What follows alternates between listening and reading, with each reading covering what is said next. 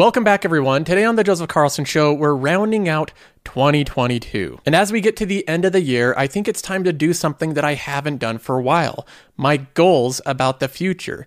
I've outlined my 2023 goals and 4 things in particular that I want to accomplish next year. In this video, we'll be going over all of them and why I think these ones are important. Now, we also have a new addition to the passive income portfolio. It's one that's in the finance category. The company's SPGI, which is the S&P Global. Remember in the movie The Big Short, that scene with the lady with the dark glasses? She worked for S&P Global, and this did not illustrate this company in a good light. Do you think You're giving these loans to anybody with a credit score and a pulse. Excuse me, sir, what do you think we do here all day? I'm not sure. That's why we're here. That's what we're also going to try to figure out. What does this company do all day? How does it make money? Why am I investing in it? Especially when it's portrayed as such an evil company back in 2007. Now, I also have a bit of research I want to get into. JP Morgan came out with their research for 2023.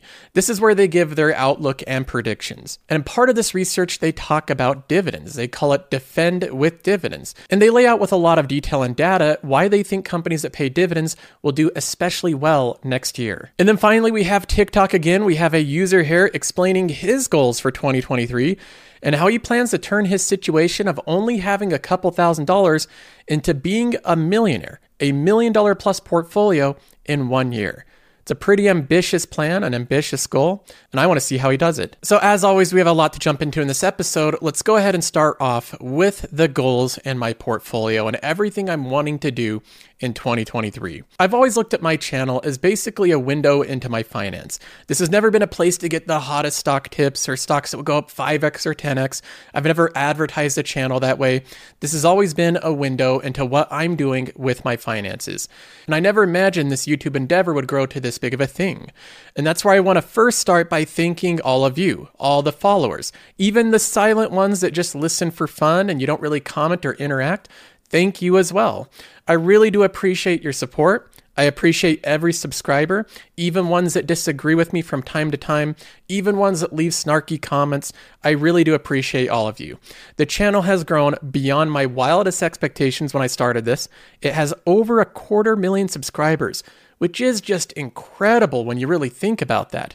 And then not to mention, a lot of channels that have 1 million plus subscribers, sometimes they get really low engagement, but that's not the case here. We have videos getting 60,000, 40,000, 50,000. Many of them get above 100,000. On average, the channels get anywhere between 700 and 1.3 million views per month on a very consistent basis. So I appreciate everybody that's involved in this. It's been a very interesting, very fun thing to do. And I find it especially interesting to see the channel grow and the engagement grow even when the stock market's going down. We're having a tough year in the equity market, but we're still gaining progress overall on YouTube. The Joseph Carlson Show is growing in subscribers and engagement. And not only that, the secondary channel has now moved to a place where it's getting nearly as many views as my primary channel. It has less subscribers, but that's gone up dramatically this year. We have 68,000 subscribers on Joseph Carlson After Hours. And this channel was started as kind of a side thought, something where I just put in some money into a growth portfolio. I picked more risky stocks that were a little bit outside of my normal investment strategy. And I've been following along with that smaller portfolio and giving my opinion on overall these different tech companies and different related topics. But it's been amazing to see this channel grow as well. It's now at a point where a lot of the videos are getting 30, 40, 50,000 views. This is a substantial amount of views for a channel that has 68,000 subscribers. It's getting almost as many views as subscribers in every video, and every month we're adding thousands of new subscribers. Outside of the YouTube channels, we have the podcast growing, the Joseph Carlson Show audio version. Some of you I know like to listen to the episodes when you're driving and you don't want to use your data on YouTube. So a lot of you are listening, a lot of you are viewing, but either way, I appreciate you following along. And then finally with the Patreon membership, I appreciate all of you that are part of the Patreon. And we've seen some incredible growth with this as well. It's actually been incredibly consistent. This is what the membership looks like since starting Patreon. This isn't altered or changed in any way. That's straight off the Patreon dashboard. We've gained members basically every month since the very start of it. And in terms of timeline, that's the point where I quit my job as a full-time programmer to focus entirely on the YouTube and the Patreon. So looking back over the year, I'm very happy with the growth of the channels, with the growth of the Patreon, and with the performance of the portfolio. I think things generally speaking are moving in a positive direction. I'm not near the point, or even close to the point like some YouTubers that are making millions of dollars a year. We're a long ways off from that, but we are moving in a positive direction. Now, with that said, I'm not satisfied. I'm not becoming complacent. I think there's a lot more that we can do here. And that's where these goals come into place for 2023. Let's go ahead and start off with goal number one. Number one, I'm going to substantially increase the investment into Qualtrim. Qualtrim is a website. It's qualtrim.com, and it's a suite of tools that's available to Patreon members. This is something where it started off as a little project and it grew into something much bigger over time. Now it has well over 2,500 members using it every single day. It's become quite popular on the Patreon, and I think a lot of members are getting a lot of value out of it. When I started Qualtrim, it was basically an app to take my spreadsheets off of spreadsheets and put them on a website. And then it started to grow from there, where I tracked different data with my month-over-month dividend growth, my year-over-year growth, my upcoming dividends, my year-over-year dividend growth, so on and so forth. It did a lot of fun little things with tracking dividends. The next thing that I did with Qualtrim is build something called Insights. Insights is a data analysis tool for stocks where I try to take out all the stuff that I think doesn't matter that much and only leave the data in that's the most important for doing valuations of stocks. The entire idea of this website is to give a 360 view, a full view of the fundamentals of a company by just looking at one page. Right here. Every single chart you need to see, every single graph, every single piece of data, and most importantly, visually illustrated. That is critical when viewing data. Some people say I'm a visual learner. I learn things easier when I look at graphs and charts and visuals. That's not you. You're not unique that way. We have studies from Vanderbilt University that people are generally speaking visual learners. That is the easiest way to learn. So when I build Qualtrim, it's with that in mind. Every bit of data is visually illustrated with very easy ways to see progress and see performance over long periods of times of companies. And then you do have additional data to give numbers to those visuals. But overall, that's been a core focus. When I looked at other tools I was using at the time, things like Yahoo Finance, this just doesn't click. When I look at rows of tabular data stacked on top of each other and then trying to decipher what's going on from this, it takes literally 10 times the amount of time when I can have a lot more clarity with a shorter amount of time with Insights. So Insights was a key tool to Qualtrim and the second one that we built. After creating the Insights page, we created the Dip Finder, which is a watch list that shows you the moving averages of your company, if they're currently trading in a dip or if they're surging in price. So that's where Qualtrim is currently, but what I've done is hired more developers and I plan on substantially increasing my investment into Qualtrim because I think I can get a good return on this investment. Right now, I plan on doing this with the price remaining $10 a month, which when I compare to virtually any other Patreon, any other data analytical tool for analyzing stocks, it is far and away one of the cheapest in the market for the data it offers. I'd like to go through all of 2023 without a single price increase. So I'm going to have it remain $10 a month. But I want to have easier onboarding, more intuitive interface. I want to have international support and Canadian support. I want to have more features, a redesign of a lot of different pages, and a better mobile app on Android and iOS. We've hired a mobile developer that's going to be rebuilding it from the ground up. And the hope here is that all of these investments and the amount of money that this is costing will eventually pay off. I'll have high returns on capital employed, so to speak. So I'm going to be building out all of these tools. I'm going to be refining Qualtrim. I'll be making it substantially better than its competitors. And the hope here is that it adds more users, that I'll have an influx of users that will help fund the additional investment here. Now, moving on, we have goal number 2, and this is another investment goal. Outside of investing into Qualtrim and hopefully getting a good return on that, the next place where I think I can get a good return is the passive income portfolio. I want to grow it. I really want to push as hard as I can to grow this portfolio as aggressively as I can. So I'm going to be increasing the amount of dollar cost averaging into that portfolio to $2,000 per week. That is my goal. It's more ambitious, and it's something that I'm not sure that I'll be able to do, but I think I can. Currently, I have around $70,000 saved in the M1 Spend account that should help with that goal. So I have a bit of a runway because $2,000 per week is right around $100,000 for the year. So basically my goal is to dollar cost average in $100,000 in 2023. I have $70,000 saved. That should help out with it.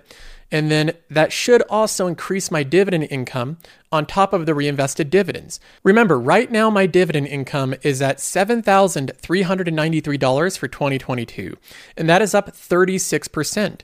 My goal is to increase this once again by over 35%, which is right around a $10,000 a year. So I want to go from $5,000 to $7,400 to $10,000 plus in dividends in 2023. Now, one thing I want to mention on this goal is that obviously $2,000 per week is a ton of money.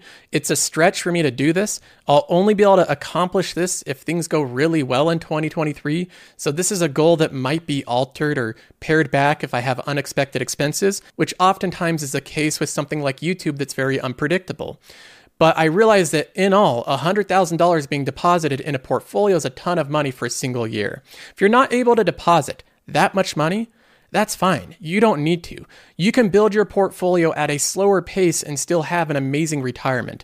My parents never once got to the point where they could put this much per week into their portfolio and into their investments, and they still retired in a very good situation. So this is entirely unnecessary. You do not have to build up your portfolio at $1,000 or $2,000 a week. I'll be sacrificing purchasing anything like brand new cars or anything really expensive to try to make this goal happen. Now, moving on to number 3, I have another goal regarding investments, but this time it's not about me building Qualtrim or investing more into the passive income portfolio. This one's about my actual investments, the type of things that I'm investing in the passive income portfolio. Everyone that's been following the channel knows that I've been focused on compounders. I've been on a bit of a kick with compounders. Some people have joked and said when I go to the fast food drive-thru, I order a compounder and cheese. I get the joke. I'm really focused on compounders, and I'm gonna relax from this a bit and introduce back higher risk, lower quality companies into the portfolio. All right, I'm just kidding. I'm not going to be introducing lower quality, higher risk companies into the portfolio. Quite the contrary, I'm doing something called high grading the portfolio. That is where you sell off your weaker, higher risk positions and you buy more of your strongest positions that have strengths in different categories. I'm looking for companies that have moats. That's an obvious one, but people use the term moat very loosely. I'm looking for real moats. I want outright monopolies in my portfolio. I know from a consumer perspective and from a civilization standpoint, monopolies aren't looked at positively. Monopolies are looked at as evil companies that own an entire market. From an investment perspective, I don't care. I want to own the companies that have the monopoly. They have such a lock-in on customers that they basically have no one they compete with. If I can't find an outright monopoly, I'll move to the next best thing, which is an oligopoly. Basically a monopoly shared between a couple different companies. These are the type of moats I'm looking for. Companies that have such a stranglehold on a market that they literally have no competition at all. I want companies that have predictability with their earnings and companies that I consider to be undisruptible. They're so locked in with their industry and market position that they cannot be dislodged. Now, when I look at my current holdings, I do have companies that I think meet that categorization. I've described Union Pacific and Canadian Pacific as monopolies many times. I think they're locked in and I think they're virtually undisruptible. I've described Apple as basically having a monopoly. It has one of the widest moats in the market, in my opinion, based off of its huge ecosystem. And I'd say the same for Microsoft. I think this is a very monopolistic company in some ways. It has such a strong market position in so many different aspects of technology that I consider this company to have an incredibly wide moat and to be very difficult to be disrupted. But there are some companies that I do think follow into the weaker category, Target being one of them. I think this company doesn't really have a monopoly on anything. It's just another retailer. It's a great one and I've made money with the stock, but I don't think this company's monopolistic at all. Church & Dwight sells mostly secondary products. It's a great company, but I don't consider this company monopolistic at all. So part of high grading a portfolio is making judgment calls. It means that you're selling off these weaker, less monopolistic, less predictable parts of the portfolio and moving that money to the stronger, more resilient, more moaty parts of the portfolio. And that's going to be a big focus of 2023. Overall strengthening the portfolio to the point where I think every single holding in it is incredibly strong. And I'll let you know about different changes I make with the portfolio as we go along this year. I'll be showing every single thing I'm doing with transparency like I have from the start. Now, finally, moving on to number 4, my final goal of 2023 is to improve the content quality. And this is something I try to do basically every year. I want to remain with the core aspects of the Joseph Carlson Show, which I think is centered around being honest and transparent with everything that I'm doing. But I also want to make some different improvements. I want to improve the technical setup. Improving the technical setup literally means I just buy better tools to be able to create the production of this show. Last year, the quality of the videos on the After Hours channel, for example, looked like this. And then this year, I upgraded the camera quality, I changed the framing a little bit, I added in new editing, and I think overall it makes for a better production. This is a technical improvement to the show over time, and something that I plan on continuing to do into 2023. And outside of improving the tech setup to produce the show, I also plan on increasing the ways to view and follow the show. I've been putting more content onto Twitter. I've been creating more content on the secondary channel, and I've been putting more content more frequently on the podcast version, trying to give followers more ways to follow along with the journey at your convenience. And I also have a goal to increase the actual quality of the content that's being produced, both in terms of editing and the data and insights that's being shared. Early on in the channel, I had a strong focus on looking at the qualitative parts of a company, the leadership, the mode of the company, the intangible assets, the business model, the way the company would try to outplay and outdo its competitors. This is the story of a stock. This is the qualitative analysis, the things that the numbers don't tell you. Then later on in the channel, I started to emphasize more the quantitative aspects of a company, the valuation, the pricing, the free cash flow yield, the revenue growth, the EBITDA growth, the free cash flow subtracting out stock-based compensation, and so on and so forth. This isn't the qualitative aspect of a company. This is the quantitative aspect of a company. This is the fundamentals. And what I want to do in 2023 is combine both the quantitative data, the things that we can calculate, as well as the qualities of a company, the intangible aspects, and I want to combine them into one rich, full investment thesis on a company so that you have both an understanding of all of the fundamentals and the qualities of a company. And I think I can accomplish this. I plan to step up my level of research and analysis on these companies and really try to portray the full story of a company, both the data and the qualities, in a full, well-rounded analysis. So that's really it. That's my 4 goals for 2023. And I think these are ones that I can do, but sometimes things unravel in a way that we don't predict. So even though these are goals, they're not guarantees, but this is what I'm hoping to accomplish next year. So we have a lot we're going to be doing in 2023. It's going to be a busy year, and I think we're going to have a lot of fun going through it together. Now, having said that, I want to jump in to the new addition to the portfolio, which is SPGI. I put it in the financial category because this is a financial service company. But it's not necessarily like T. Rowe Price, where it's just a money manager, and it's not a bank like JP Morgan Chase. The S&P Global is known to be one of the big 3 credit rating agencies. They're known as the Big 3 because there's just 3 of them, and they're all really big. This is what a monopoly is. It's what an oligopoly is. It's when a couple companies control a huge market, and they have a position where it's nearly impossible to disrupt them from that position. The big 3 in this case are S&P Global, which is the one I'm buying into, Moody's, which is the one Warren Buffett has owned for decade after decade, calling the company basically bulletproof, and then Fitch Group. Now, the thing a lot of investors don't realize, because we don't really have a close connection with this company, we're not really using it personally, is how powerful of a position they really have. Buffett has repeatedly talked about Moody's Corporation as having these qualities that are very attractive to investors. We pay Moody's a lot of money to rate us. I'd like to not pay them that money. So I've seen their position, the competitive position, and they operate in a business with very wide profit margins, very high returns on capital, and it's a business that will probably grow over time. Is it a conflict of interest that you pay them to rate you? Well, I wish it were, so that we didn't have to pay them. But as a practical matter, we need their rating. We shouldn't need their rating. I mean, anybody should be able to look at Berkshire Hathaway and say it's a wonderful credit. But the world, in the way the world exists, we need their rating and we need Standard & Poor's rating, and we are not in a position to negotiate on price. And I hate to say that on national television, where the guy listening may be the guy that determines my bill next time. But that is the position we're in. We live in a world where we need their rating, they have to have it, and they're not in a position to negotiate on price. Now, even though the credit rating agency is a very big moat market, and it's a nice one to control, it is very cyclical. And that is something that I've said many times I don't like. I don't love highly cyclical companies. And we can see what's happening right now. As a lot of companies are preparing for recessions, you can see that they're issuing less debt. They don't like to issue debt if we're going into a slowing economy. So we can even see with companies like Moody's, the amount of free cash flow every quarter for the past year has been going down. Because remember, these companies make money by rating debt. They rate the bonds. And if there's not as many bonds issued, they don't make as much money. So the amount of earnings per share has also gone down 30 or 40% year over year because there's less bonds being issued now than there was a year ago.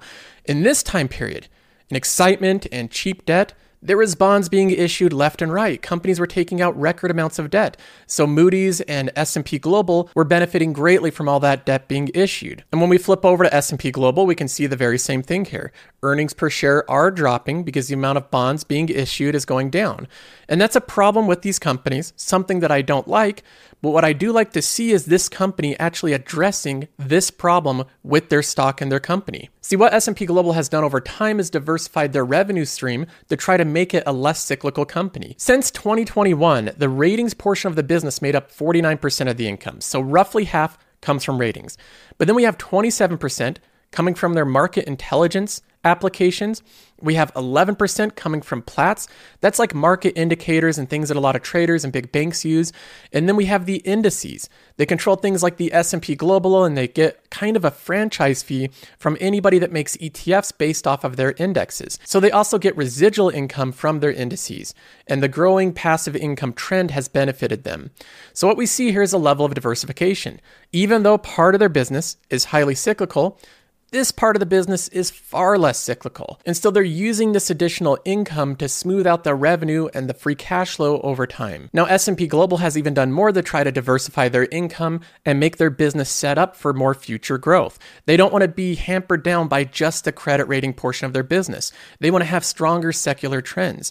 And so they purchased a company called IHS Markit, which is a market data company, providing data that everyone needs to invest in the market, do research, build ETFs, all of that type of stuff. There's a ton of data this company owns. Now, the effects of this merger will even diversify their income more, where now the ratings make up roughly 30% of their revenue, going down from 50%. And then the financial info and services make up 32%.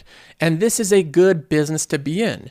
Everything that they purchased with this acquisition is almost entirely reoccurring revenue. So the company they purchased is all data-driven subscription-based revenue with very high margins.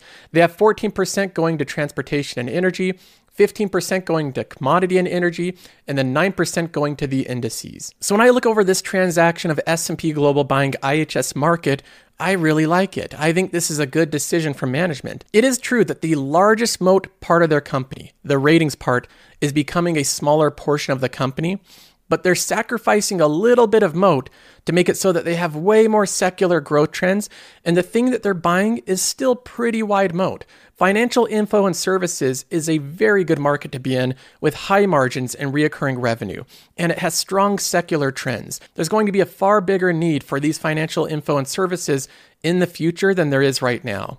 So I think management is setting the company up very well for the next decade of growth. I view this type of transaction as similar to Google, not just relying on their core search engine, but trying to grow in things like cloud, things like YouTube, and other bets. It's a way of a company that has an incredibly wide moat with one part of their business, using that moat to buy other growth paths for the company. And in this case, every single aspect of this company that it competes in does have strong secular growth trends. Ratings has revenue growth over the past 5 years. Their market intelligence division has revenue growth over the past 5 years. Market Indicators has revenue growth through both pricing power and expansion of customers. And not only are they growing the top line revenue with every individual division, but they're growing their operating profits. Every single division is. They're growing their operating margins. Their margins are either consistent or slightly growing over time. So this company here is service-based, reoccurring revenue, high margins, with growing revenues throughout every part of the company, growing operating profits, and growing margins. It's very difficult to find something so far at this company that I really don't like. And then not to mention, the first thing that they actually go through in their earnings report, the very first thing is their free cash flow. I look at a lot of earnings reports and I don't see many companies that want to highlight their free cash flow right up front. But this company is so focused on growing, real free cash flows, undiluted free cash flows that they put it front and center. This is page 8 of the investor relations. This is at the very beginning of their 100-page report because they're proud of the growth they've had in free cash flows. So when I look at Qualtrim, we can see their very same free cash flows there. Massive free cash flow growth over the past 5 years and very consistent before that for literally 2 decades. So this company is a first and foremost free cash flow focused company, but they also focus on returning capital to shareholders. That's something they highlight right up front. They're focused on resulting in strong total shareholder returns. And that is something that they have successfully done. The irony with S&P Global is the company benefits from people moving to passive investing, buying the S&P 500. They're the company that's basically selling you the S&P 500, selling you passive investing. But had you invested in S&P Global instead of the passive investing ETFs, you would have done far better buying the company, creating the passive investing, than buying the passive investing itself. S&P Global's returns without dividends is 522% over the past decade. And they are a big dividend payer. In fact, this is one of the most well-respected dividend payers because of their long history. In 2023, they're going to become a dividend aristocrat if they do one more dividend raise, which they will. That'll make it so that they have 50 consecutive years of dividend raises. And in the past 5 years, they've averaged dividend raises, not at this puny 1 cent raise every year, like companies trying to just hang on to some record and they're doing it as a symbolic raise. They've averaged 15.7% dividend raises for the past 5 years. I only have a couple other companies in my portfolio that have raised dividends that fast. So this should be one of the faster dividend increasing companies in my entire portfolio. Now, of course, the fundamentals of this company scream that it's a compounder in basically every aspect. Growing net income over time, growing earnings per share over time, very consistent and growing free cash flow that's exploded recently. I think this will become even more consistent with their latest acquisition. If we look at the balance sheet of the company, they've taken on a lot of debt. It's nearly tripled, but that is for this new purchase. And they've committed to paying this debt down aggressively. And you can see that they're already doing that. Their debt for the acquisition went up to $11.33 billion, down to $10.78, down to $10.73. Every quarter, they're slashing away more of their long-term debt. And likewise, they also funded this acquisition in part by shares outstanding. You can see that they issued a lot of new shares to pay for this new company. But what are they doing? Right away, they're aggressively buying back the shares they just issued with their new income stream. 338 million shares outstanding. 1 quarter later, it's 329 million. That is a huge share reduction right after an acquisition. And this company says that they're doing an accelerated, aggressive repurchasing of shares. They want to get this dilution back under control as fast as possible. And of course, we can look at that defining metric of a high-quality company, returns on capital employed. We have a company here that consistently has above 30%, often getting up into the 40% returns on capital employed. That is top tier. That's getting up with companies like Estee Lauder. This is the Terry Smith metric, the number one where he defines a good company from a bad one. And in terms of valuation, it's hard to do valuations right now without the full impact of their acquisition, but the company has de-risked a lot in terms of valuation. It's come down in price 26% this year, so it's had a substantial drop as investors are a little bit concerned about the slowing economy and the slowing credit rating agency business. But like I've said before, that's going to make up a smaller portion of their overall company.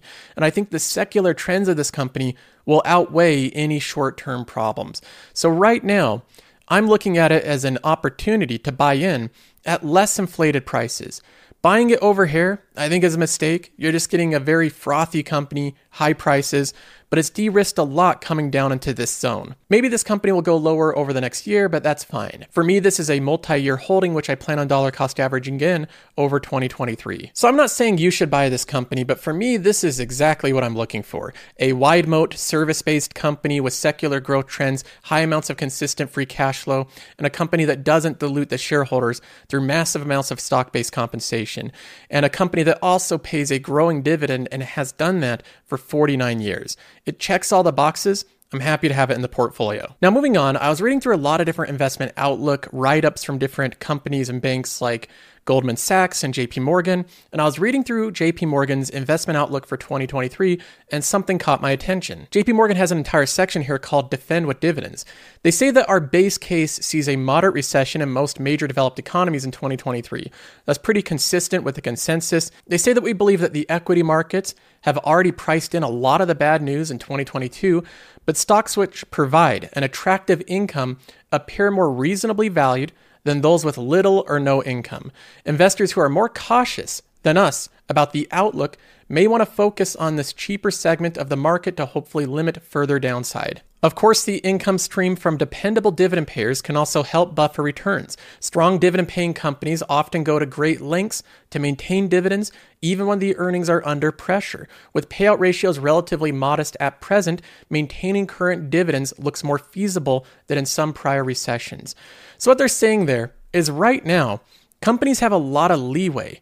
They have a lot of flexibility with their dividends because of the low payout ratio. For example, a company like S&P Global has a payout ratio of 27%. They have a lot of flexibility. They could raise that to double and still be able to safely cover their dividend. Now, next, JP Morgan goes on to highlight a point that I've been making over and over again. So JP Morgan's late to the game here, but they're pointing out something that I really think is important.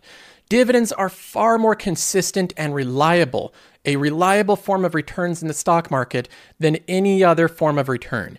Dividends tend to fall less than earnings in recessions. So on this chart, there's two different graphs here, two different colors. The blue is the EPS drawdown in different companies, and the orange is the amount of dividends being paid.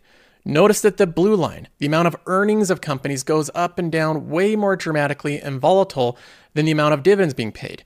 This is because dividend companies are not only more resilient, more full weather proof, they're more recession resistant, but they also give a strong priority to continually paying the dividend even during difficult times. Unless they really think it's a long-term problem, they will continue to pay the dividend. Now, they say in conclusion, even though we expect a challenging macroeconomic environment in 2023 and downward corporate earnings revisions, we think income stocks could have a good year with dividends proving more resilient than earnings.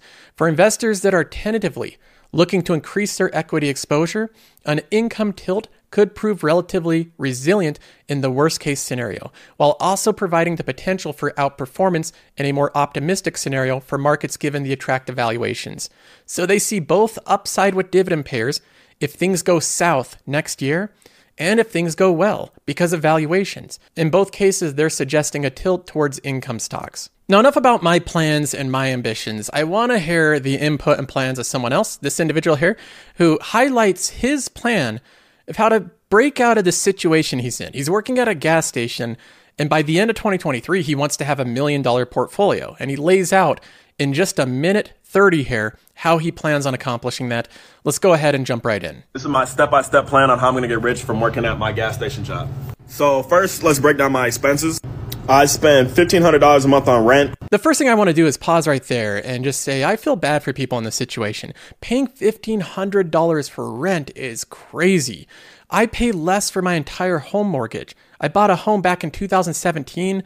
I paid a lot down to get the payment down, and it's actually a lesser mortgage than his entire rent payment. So I feel bad for people having that much of their income eaten away by rent payments. That's crazy. I spend $100 a month on electricity. I spend like $30 a month on Wi-Fi and another $30 for cellular data. And then food, I spend like $30 a day, so that's $900 a month.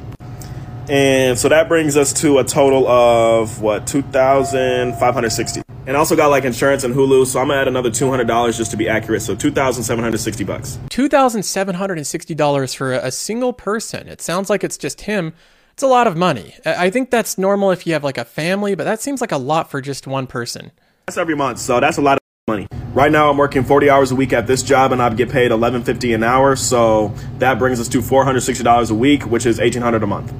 So even if I'm working 40 hours a week, I'm still going to be losing like $920 a month. Yikes. So the first thing I'm going to do is stop spending $30 a day on food and cut that down to $10.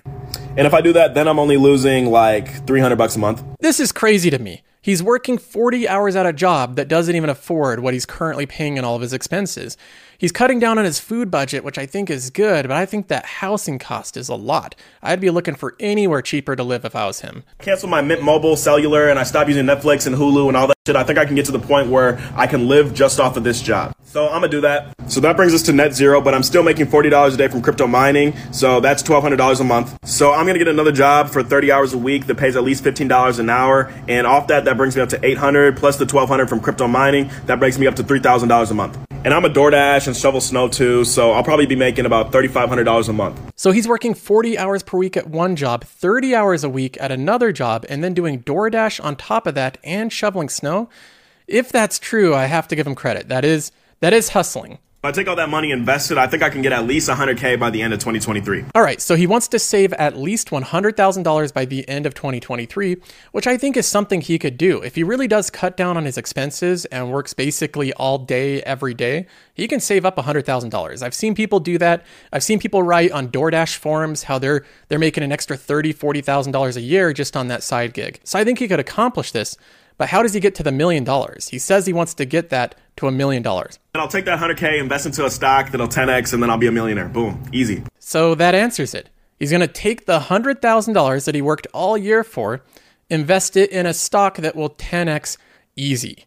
And then he's a millionaire. Just a simple 10x, which I think is the most simple step to any investment strategy. You save up the money, you work really hard for 1 year, and then you just simply 10x it. You get your $1 million and you're done. You've saved up enough for life. Now, I genuinely wish him the best and hope that he does find a stock that 10x's because of how much actual work he's putting into this.